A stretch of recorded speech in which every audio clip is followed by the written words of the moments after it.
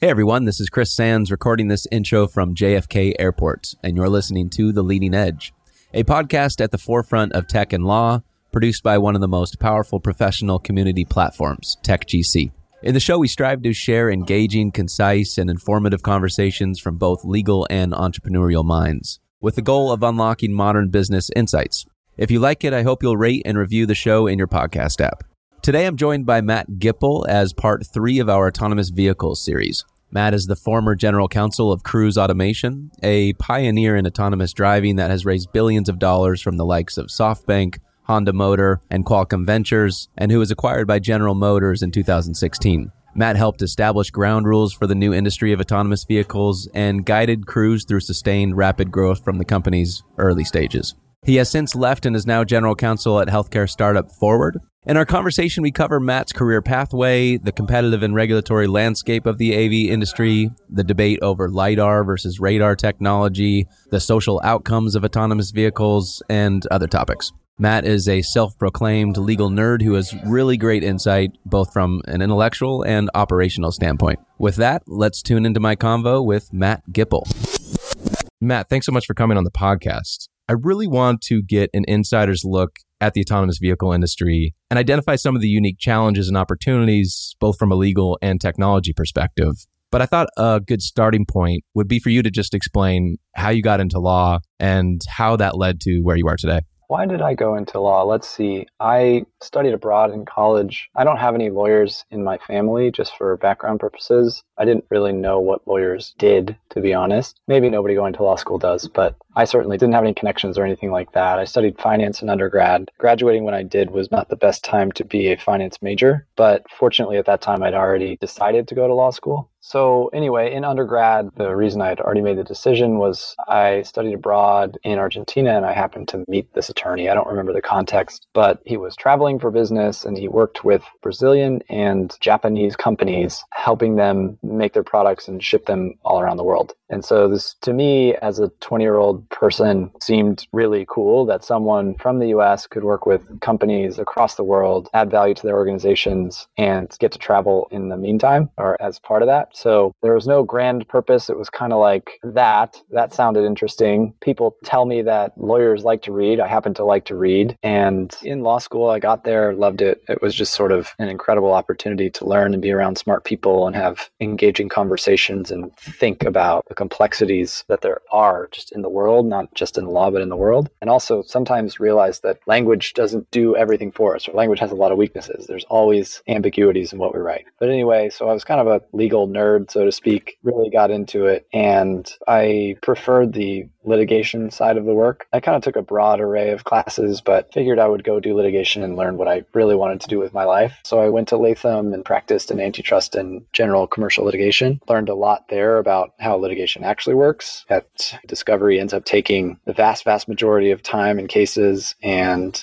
just how to run a case and what it really means to litigate. Learned a little bit about how to write better. I had also, being a legal nerd, always wanted to clerk. Well, not always, but since going to law school, learning what it was, I thought that was kind of the peak. I mean, other than being a judge yourself, like that is the, perhaps being a legislator, but working for a judge and helping decide what the law is just like something that's really appealing for someone who finds the law super interesting. So I always wanted to do that and managed to get a clerkship in San Francisco where I wanted to stay. So I took a detour from Latham to go do that and had every intention of returning. But while I was clerking, I got a call from a person who I'd known for a long time who was leaving one of his startups and considering starting a new one. And he wanted to start this company about self-driving cars. So he asked me, he said, hey, I'm trying to raise money. These investors, they're asking me about this legal stuff. And can you just give me a couple bullet points to put those questions to bed so I can get on with my life? I was like, sure, this is interesting to me. Sounds fun. I'll take a look at it. And I ended up just, I do a couple bullet points, do a couple more. This thing starts turning into multiple pages. Meanwhile, I have like a real job that I need to be doing. And so I went back to Kyle, the guy who started this company, and I said, you should just start something else. Self-driving cars, every level of government has some control over what you do and how you do it. So look, there's way better startups to start. So, pick something else. So my shtick is that he's been ignoring that advice and ignoring my advice ever since. So with that, he was intrigued by the stuff that I had done, realized that he needed somebody in-house. So he asked me to join after I finished my clerkship, which I decided to do. So that's how I landed at Cruise. So this was super early days for Cruise when you first joined, and now the company has received insane amounts of funding. Can you go into the financings that were implemented at Cruise? We raised a bunch of money in the last, call it, year and a half. We got bought by GM in May of 2016. And then after talking with GM, working with them, we decided that we would do sort of not a spinoff, but we would take outside investment. So starting in 2018, we started with SoftBank, took $900 million, and then they do a phased gate process where they give you money up front. And if you do something, you get more money later. So up to $2.25 billion from SoftBank. Similar deal with Honda. Honda put in 275. They're developing a car with us. And then took a third round in the spring of 2019 from some big name financial investor like T. Rowe Price. So we pulled in all in a little over $7 billion in capital. It hasn't all hit the bank yet because we've got for some of those, they're phased, but it was a big year. And how much did you really understand about autonomous vehicles prior to joining Cruise? I mean, when you are approaching an entirely new industry, how do you start understanding how to approach the landscape, which is fairly ambiguous and unknown? Where do you start from day one, and what became some of your core responsibilities as you started to learn more? Let's see. So from day zero, there was just a ton to learn. So I didn't actually use outside counsel for this because interestingly, I think there are automotive outside counsel. They're largely based in the Midwest around the big automakers, and there are many firms who would sell you their services for that. But I was pre-firm money. Like I didn't want to go to them and ask sort of the broad end question because you'll get a broad answer, but you'll pay for it. And at the startup, we didn't have a lot of money. So I started doing research, just looking online. So Westlaw, or actually we had Lexis at the time, and Google, and learning, seeing relevant things. And when you do research, when you've done a good job, you start to see the same stuff coming up over and over. So I learned about these things called federal motor vehicle safety standards. So I spent a ton of time on those. And actually in my job description, I originally had safety as well, which is pretty bold. I mean, it's a small company, so everybody wears a lot of hats, but I'm not an engineer. I've not done anything in auto design world. I have zero experience in that. So the first thing I did there was start looking for a person who did safety. And we spent a lot of time thinking about this, like, should we have our safety person come from robotics or an AI realm or the automotive world? Because self-driving cars kind of they encompass both. We're making a car, which is a physical product that has been made they've been making cars for 100 years or a little more. And so that's a well-established realm of safety. There's standards about it that are growing as technology in cars advances. But then we have this whole other piece, which is we're writing software that's going to drive that car. We're creating a driver. And that's not something that Detroit automakers or really anybody knew that much about in the automotive field. So we ended up bringing in our first safety person, who ended up leading for a while, was from the medical device industry, where you deal a lot with probabilities and technology. And that worked well because it was hardware, software, safety critical industry. And yeah, he had a lot of value to add. So that's some of the stuff that I did to learn. One was hiring, two was doing my own research, and then I did spend some time talking to experts. I remember my second week at Cruise, I went out to UC Berkeley and met with a renowned professor who'd been working on self-driving cars for a while. He was doing stuff in the 90s about it. And I just sort of asked him, hey, what are the areas of law I need to know about? What should I be worried about? What are the biggest issues? Things like that. And he was kind enough to spend some time with me and get me up to speed. And what were the major takeaways while at Cruise? You were there for over 4 years. What were the key aha moments? Big aha moments. I think one was, hey, if I make a car that meets all the federal motor vehicle safety standards, the federal government doesn't have established rules about the driver. So a lot of people had been looking at cars with no steering wheels, cars with the seats turned around backwards, and that's really challenging to do. But if you start with a car that's certified, you buy it off the shelf, so to speak, it makes a lot of problems go away. You go to a less obviously regulated realm. Of course, you need to make a safe product, but there's not just in-your-face regulations that say you can't do what you are trying to do. Whereas if you want to make a car with the seats facing backward, it's just really difficult with the standards that already exist. You basically need to get regulatory change. So that was one. A second was, maybe many startups have this realization, but I needed to find other examples like this federal one where, look, if we do something this way, we're not going to have a whole bunch of legal challenges. So that's maybe what a lawyer's job is in general at a startup or at a company. But I was searching for those, like, hey, if we do something, we are out of the woods on this huge, complicated area of regulation. So for one, it was make the car like a normal car, buy a normal normal car and work off of that. And in the areas where it was just inevitable or unavoidable, we kind of helped the team realize like this stuff it's really expensive and it takes a long time to get regulatory or legislative change. It takes a lot of effort. And at the startup, 15 people, you can't really do that. So you work in industry groups and you look at the big players. In our case, that was Google, to hope that they were going to do the right thing. So that was another kind of big realization. And shifting to the technology side, how has the technology evolved from when you first started at Cruise to now? And how has that affected the competitive and regulatory landscape? I was technically at Cruise for about 4.5 years, but I'd been talking to Kyle for longer. I wasn't doing work, but just thinking about the space before then. And so, when we started, there wasn't a super robust space. I think self-driving cars were this thing that were way out in the future, and Google was the main player. It was in the Moonshot group, and they were working on this thing, but people didn't really imagine it or think of it as a part of their daily lives anytime soon. And right before I started at Cruise, Google had put a bunch of effort in to get a state law passed. And that law set up a regulatory scheme through the DMV that the DMV then had to go and actually craft the regs. But Google was the big player in the game, and the automakers were doing things, but from a very different approach. There's two ways you could come at it. One is to say we're going to gradually advance cars to go from anti-lock brakes to lane departure assist to driving you on the highway to driving you on the highway and some side streets to being able to drive you on side streets during the daytime, so on and so forth. So that's sort of the gradual progression. And that's what the automakers were looking at. Compare that to Google had realized, and they said, look, we think this gradual thing, there's this interim stage where the car isn't good enough to drive on its own, but it's pretty darn good. So the fallback is a person, and it can be a long time between when the car needs a person to jump in and help. And people are actually really bad at paying attention for that long period of time. So humans actually aren't a good fallback there. So Google decided, look, we need to make a big jump. So this middle period where we need a human, but not very often, is too dangerous. So we, Google, are going to spend all our time and resources to make this thing called level 4. There's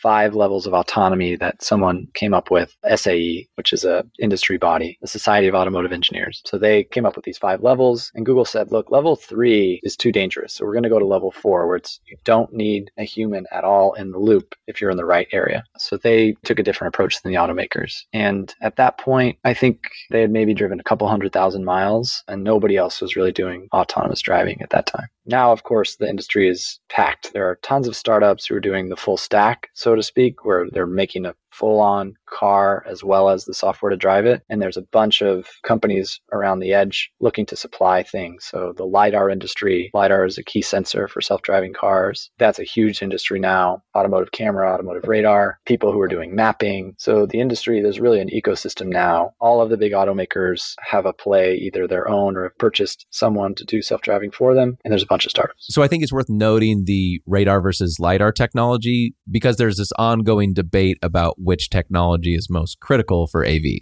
Elon Musk believes you only really need radar. You don't need LiDAR. LiDAR is too expensive, and everyone pretty much disagrees.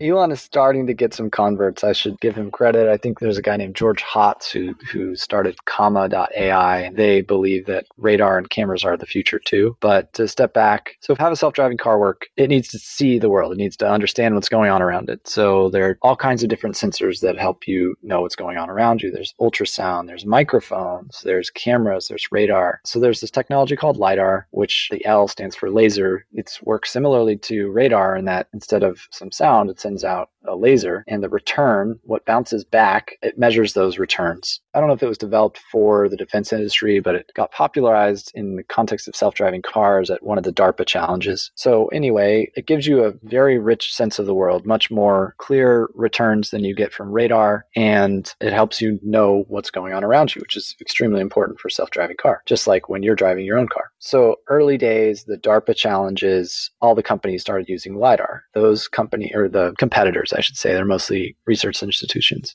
So those groups morphed into companies. People who left those institutions ended up starting companies for self-driving cars, many of them at Google, and they carried the LiDAR with them. The downside of LiDAR is that it's very expensive. Early days, these sensors would cost $70,000, $80,000. And now, depending on which degree of LiDAR you get, you can have $5,000, $30,000 LiDAR sitting on a car. You may be able to get a car to drive itself with that, but who are you going to sell that car to? It's a $300,000 car, and it's extremely dialed in. This thing is calibrated, very finicky, so to speak. So that's one view, which is that, okay, we need to get cars to drive themselves first and hope and do what work we can to drive the cost of LiDAR down. That's how we'll get to a production-worthy, consumer-worthy self-driving car. Okay, then we switch tracks and look at the other version. So this is what Elon Musk is the proponent of. He said, look, that stuff is way too expensive. I believe that with just radars and cameras, you can get enough information, you can use machine learning and get enough data, enough driving experience that you can filter and understand from these sort of fuzzy returns from radar and cameras. Camera's not necessarily fuzzy, but it just doesn't work in all conditions. If it's nighttime, it's not lit, can't use it, or doesn't work as well. Elon, can get a car to drive itself.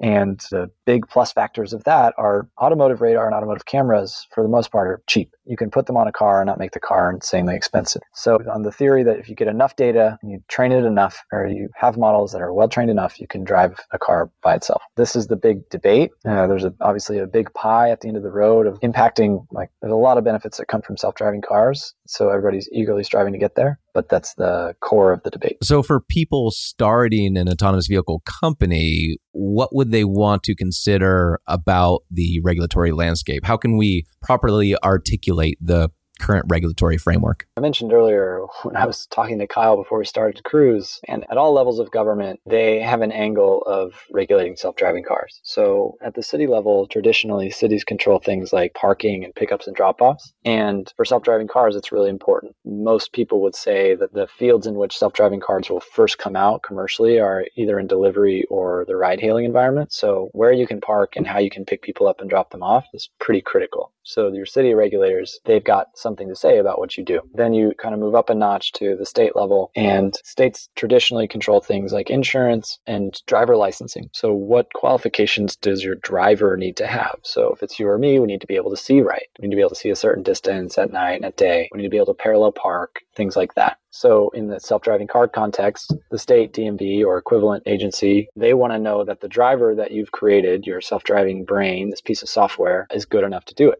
And also the insurance that I mentioned, it's typically a different agency, but they care about how much coverage you have. So states regulate self-driving cars in that way. There's, of course, other areas, but these are kind of the big ones. So then finally, at the federal level, I mentioned earlier that traditionally the federal government controls what a car looks like. So, when you get in an accident, how much your bumper can move and how many inches the steering column can travel if impacted at a certain speed. And when your car rolls over, how much of it crushes. These are these federal motor vehicle safety standards that I mentioned. So the trick with self-driving cars is, I've made this thing that's a driver, yes, but it's actually a car. So should the federal government control that and regulate it, or should the states? As the federal government because it's a car, the states because it's a driver. And there's been this, I wouldn't call it push-pull, but the federal government has said, they've put out policies and guidance, but no firm rules. And so the states who are experiencing the companies testing and driving on their streets have kind of jumped out and created some rules about the driver, which kind of impacts what the car looks like. So the federal government, of course, cares there. So that's the state of play. There's a bunch of state laws that have some requirements for testing, and in some states, commercial operation of self-driving cars. And they generally focus on insurance, amount of testing you've done, and certifications by the company who wants to launch the car about safety and things like that. There are many societal implications that have to be considered as well. What, in your view, are the positive versus negative when it comes to the effects on society from AV? There are claims that autonomous vehicles would significantly decrease traffic, though it seems that studies have really debunked that idea. And there's also a lot of talk about the automating away of jobs through self-driving vehicles, self-driving trucks, automating away Uber drivers, etc.